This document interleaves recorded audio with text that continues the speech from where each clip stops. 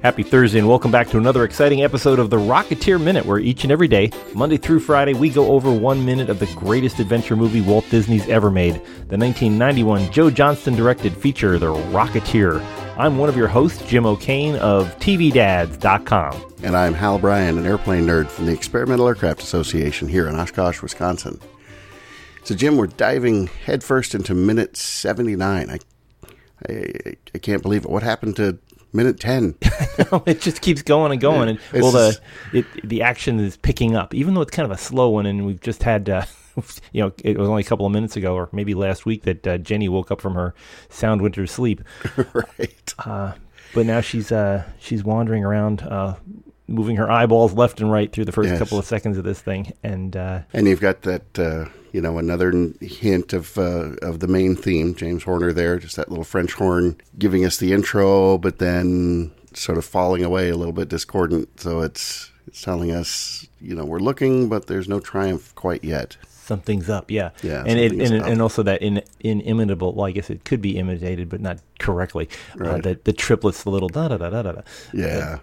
It's always pondery. Jenny's discovered the secret room, which is one of my favorite tropes of all movies. I mean, it's been... Oh, same here. It's still high on my bucket list of things. I've got to have a secret room. Yeah, I think we'll talk more about that with Billy. Wait, can I say that Billy's going to be on again soon? I think tomorrow. People can check in and find out if he's going to be here tomorrow. But I have a pretty good feeling about that. But I've loved it ever since. Even as things. When I see this, though, I always think of Young Frankenstein first with "Put the candle back." Exactly. Yes. No candle here, but it's just such a great trope, and I know if you've ever read Devil in the White City, it has some sinister sides to it, but that the idea of a secret room, other things going on in other rooms. And speaking of which, we're going to be meeting up in the home of the former White City, Chicago. Yeah, that's right. We're meeting up there in just a couple of weeks. If folks have not looked into it, go to the main site here and assuming this is the first go around, you're not listening to this years from now, but for 2017, August 25th or 26th, Saturday the 26th, we are going to be meeting in Chicago for a Movies by Minute podcast convention, and everyone's invited.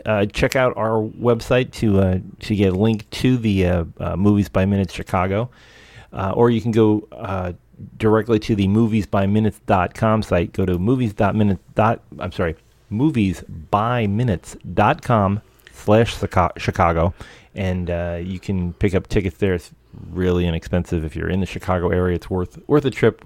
We're expecting, I think millions of people are probably going to show. Well, I think that's conservatively. Yeah, at least. And no airplanes to park. So there. And no airplanes to park, and also, as far as we know, no sort of late 19th century serial killers. Yeah, well, keep your fingers crossed, but keep your eyes open and lock your car. This is kind of small as secret passages go. I know there's a great, probably one of the more famous ones in real life that's still standing, that hasn't been taken down by the local authorities, is of course the Winchester Mystery House out in California in San Jose. The daughter of William Winchester, the fellow who the Winchester rifle and all that. Had a lot of money, and she had just some wild ideas about that she couldn't stop building. She needed room for her ghosts, so she kept building this house with all kinds of rooms to nowhere, stairways to nowhere, extra odd doors and windows that were shaped like spider webs. So it's a creepy place, but it turned into a fun visitors' destination. So if you're ever in San Jose, I can recommend it. And the Mythbusters did an episode there, if I remember right. Oh, really? The right place, yeah. It's a great piece of California history. It's only right up the coast from where Jenny is trapped in this other room. But of course, Jenny's already knows the score on this little mystery, that she knows that you have to pull on something or twist on something, and apparently you have to pull on a book. So she's going through the entire shelf. We get an interesting view there of Neville's collection, his particular library, and just some unusual books that he's chosen to have, and rather apt for this movie. And perfectly apt. And, Jim, we were both looking closely and there's that right about second 17, you see You can read the titles or most of the titles of 4 books. And we were looking closely at that first one on the left. I didn't get very far with it, but you, I believe, had a breakthrough. Yeah, my high school French finally paid off after all these years in a syllabus of remedies for stupefaction. In other words, how to wake people up from anesthesia. So I'm assuming it just says get brandy and exactly.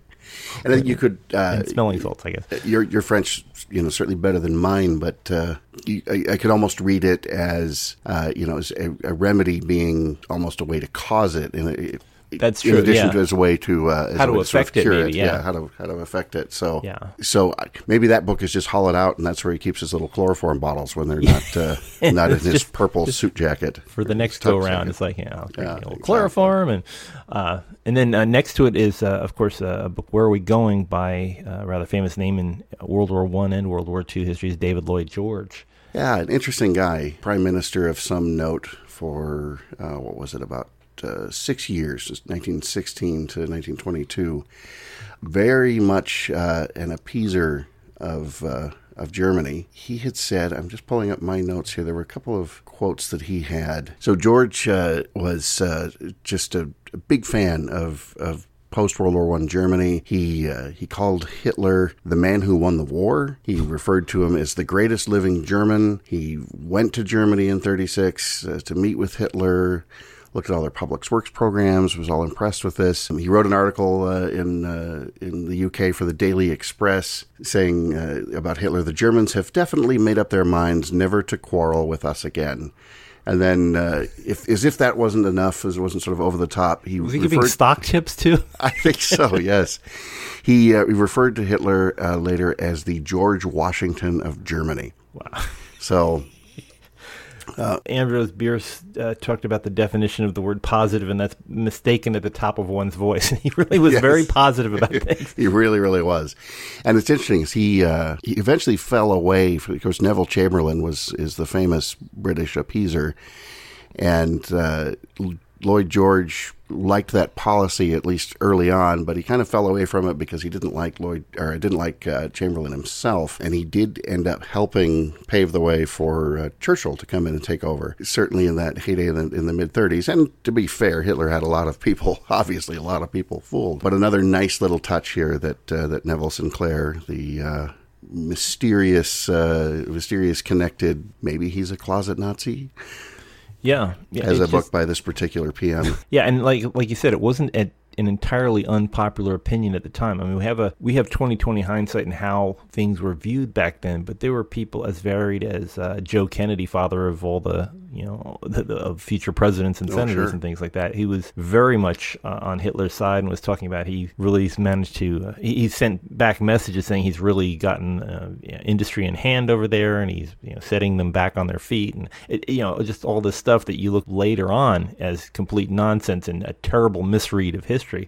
Obviously, Neville Sinclair is another Brit who fell into that, or if he is British, or we don't know if the thing about it is that we don't know who Neville Sinclair is. If he's really, I mean, as we find out later on, he goes into a staged German accent he's turning all of his THs into Zs and stuff like that. I don't know if that means that he's play acting being German. Is he a Germanophile, or is he actually a German who's pretending to be British? Right, we really don't know. I always read that as suddenly he's speaking English without the fake, quote-unquote, fake British accent, and he's just lapsing into his German accent. But that seems sort of strange, because when we learn to speak another language, it's not a small challenge to speak a second language in different accents. And if you're trying to speak English, you would just tend to speak it the best way you could, not relax and let your original accent show through. But yeah, I don't know. I mean, I know what little German I know. I've been told by Germans that I sound like I'm Bavarian, and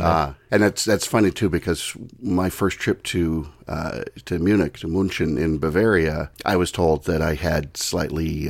They were trying to be polite, but I had sort of slightly trashy slang from the former East Germany, because I'd spent a lot of time in Leipzig, going to this giant video games conference over there, and.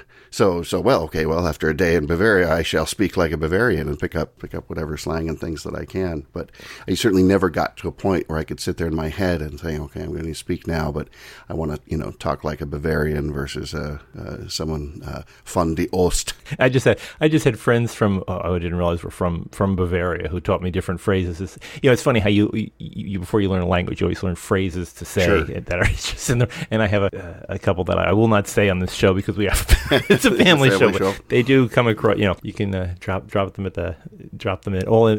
I know how to start fights in bars all over Germany. That's good. That's a good skill to have. Do you know how to finish those fights, Jim? Just run. Just run. Yes. Schnell.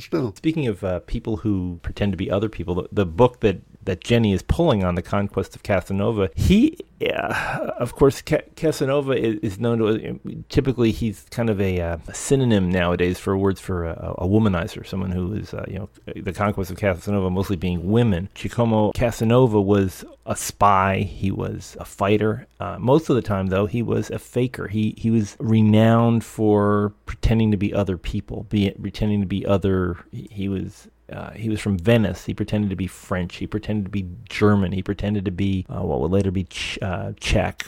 He was just a renowned an assumer of other people's identities. So he was sort of the the Frank Abagnale of Catch Me If You Can fame. He was exactly Frank Abagnale of his day. He could put on, and he did. He put on different military uniforms and pretended to be, an officer.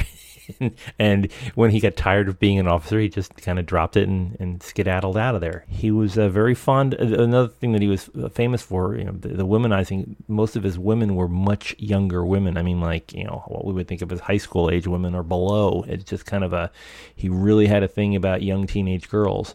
All of this is fitting over Casanova is a great pencil sketch of Neville Sinclair. And, absolutely. He was a gambler, but the thing about being a gambler is you're supposed to win, and he was a horrible loser when he gambled. The way I usually know Casanova was that he was very fond of playing Faro, which is, to me, it's a game I always I read. When I was younger, I read a lot of Louis L'Amour and those, a lot of Western novels. And they were, anytime you went into a saloon, people were playing Faro. And I've never actually seen a live game of Faro played. They don't really do that much nowadays because the odds aren't good for the house.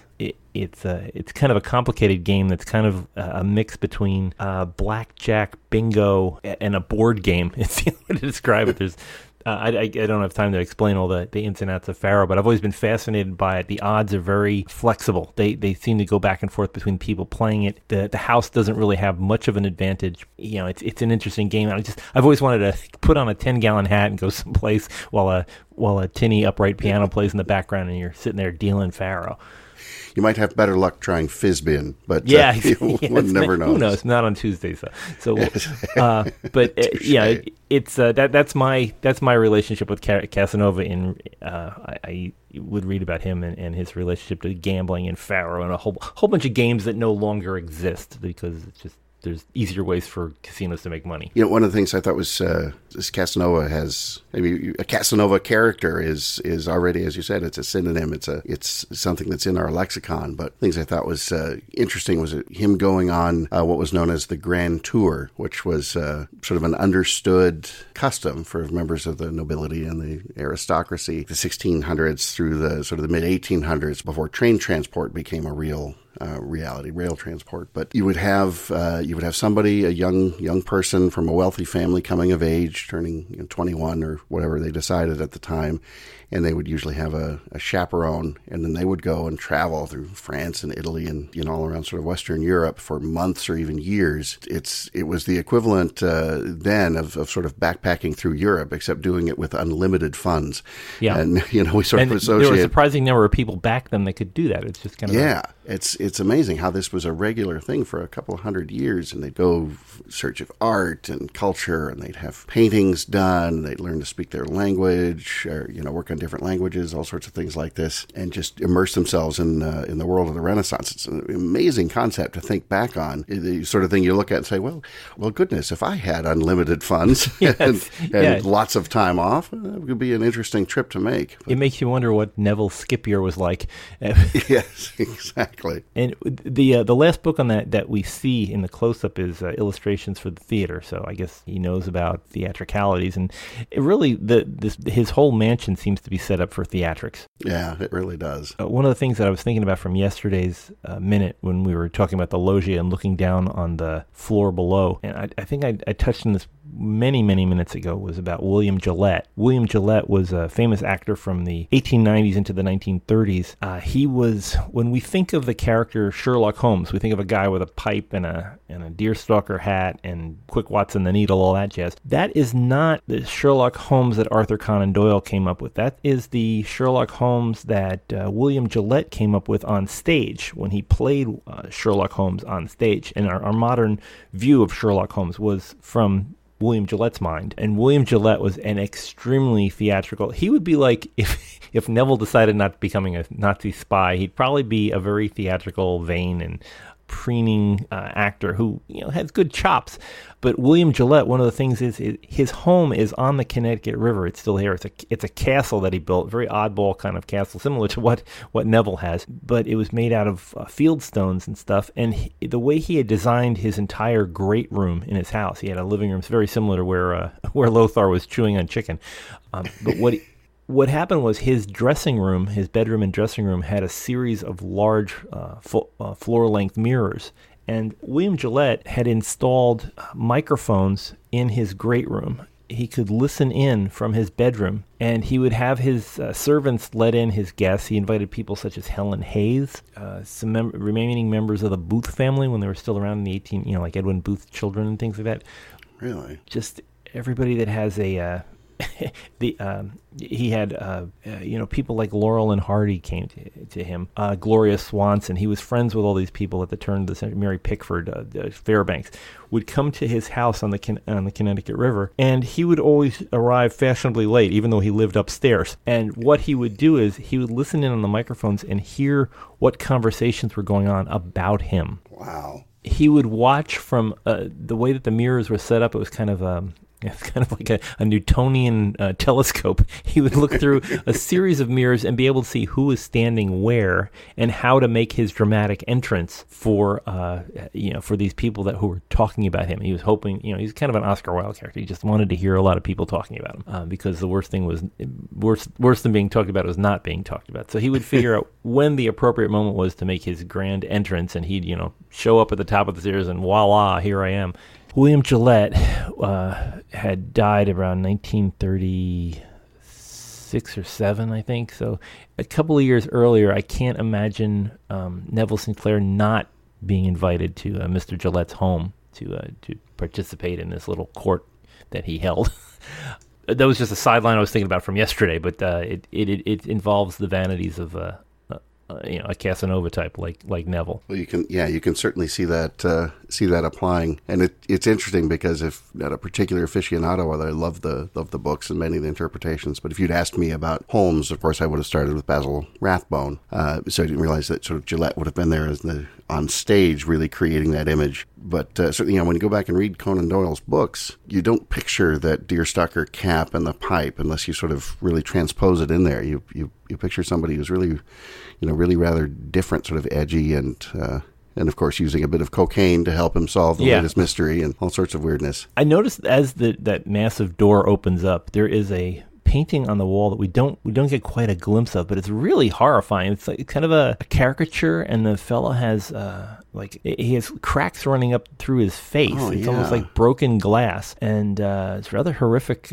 image on the wall. And I don't think it's a caricature of Neville Sinclair. I think it's just a random... I see a big high forehead. You could almost convince me that it was... I don't think there's a mustache. Yeah, there might be. You could almost convince me it was like sort of a grotesque caricature of Shakespeare, for some reason, comes to mind. I was going with Lon Chaney. Maybe it was like a Phantom of the Opera look, but it just was it's very disturbing. You only see it for a moment, and just enough to get you on edge seeing it. We watched Jenny come in from the normal lighting to the unearthly green lighting that's coming from a little side doorway there, or the side the bench where we're going to see a bit of electrical equipment. Also, that rather large map of Los Angeles County, which looks like it goes from, I don't know, almost to Bakersfield, it looks like. And it's a bunch of lines drawn on it, which I'm assuming maybe the path of the Luxembourg, maybe fault lines, maybe... and some pins stuck in at a few different places. It could be tracking where the last locations of the Rocketeer were. Because one of the crossover points looks like the Baldwin Hills there. That very well could be. Yes, there'll be some Rocketeer sightings.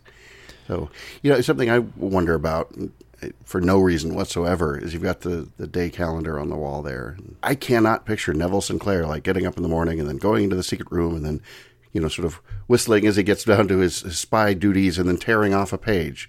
For some reason, that seems so beneath him, yet would he have any staff or anybody else who would be allowed back here? Does he? Because presumably he doesn't live in this estate entirely alone. He would have a cook and yeah, well, and I don't think anybody knows about that. Maybe Lothar knows about the book, but I could see the date being very important to him, as we had talked about previously, that there was an Enigma machine somewhere involved in this, and the Enigma can have a day, like there's an initial code setting, so having the correct date might be an important thing in setting the Enigma to the right moment. And of course, we see Jenny look down, and she finds a big drawing, a set of drawings. Peavey's copy printed earlier that day, as we see. He writes down at the bottom there. And we've never come up with who the A is. And I think if when Danny comes back, we really need to ask him. It was A for Abner. Was A for? I'm assuming it's Abner, but it could be anything. Aaron. Abner Peabody. And every time I hear Abner, I just think of the neighbors on Bewitched. Oh, okay, yeah. Abner. Well, I would think, like, if you want the Indiana Jones connection, Abner Ravenswood. Abner. Which is also on the Warner lot where some of this was filmed. Maybe the A is for Alan Arkin. Yeah, could be. Alan Peabody, yeah. I really would like to take... there's some beautiful... Thank goodness for Blu-ray. There's so much written on that particular drawing that I would like to go through every last little bit of all the parts lists and things. And I'm curious if any of our collectors out there have this particular drawing. Someone must, assuming it survived. But you would sure hope that it would. I would think so. And there's probably many copies of it. I have a feeling this might be like a Xerox of whatever it was. And maybe, Joe Johnson, if I were Joe, I would have kept this and had it framed. It really just has the whole feel of the Rocketeer right there. And I would assume that the schematic is done by Dave Stevens. It's just gorgeous. Boy, you would sure think so. And this is notes around it, ignite, fuel pressure, is, what is that, fuel equalizer pump. Yeah. And there's something about bleed and a mechanical drive. And you see this offset cam arrangement that would be turning a turbine. It has like a turbine fan. That there's like a gas generator. It is actually drawn a lot like a liquid rocket. There's the separate, although on the cam wouldn't have been driven mechanically, which it looks like it's mechanical. Typically in a liquid fueled rocket engine, the pump is also another rocket, and it's similar to a jet turbine. That the pump itself is another motor within itself that is powering the feeding of the fuel. And unfortunately, no oxidizer listed here. I don't see how one of the ways that you increase thrust is to add oxygen, and there doesn't seem to be an oxidizer built into this device. That's what the rocket science part of me gets a little bit annoyed about that, because it's like the way you increase, you either have fuel that is the most energetic fuel you can imagine, or you have an oxidizer, and there just doesn't seem to be an oxidizer listed on this screen. There seem to be just random pumps moving things in and out.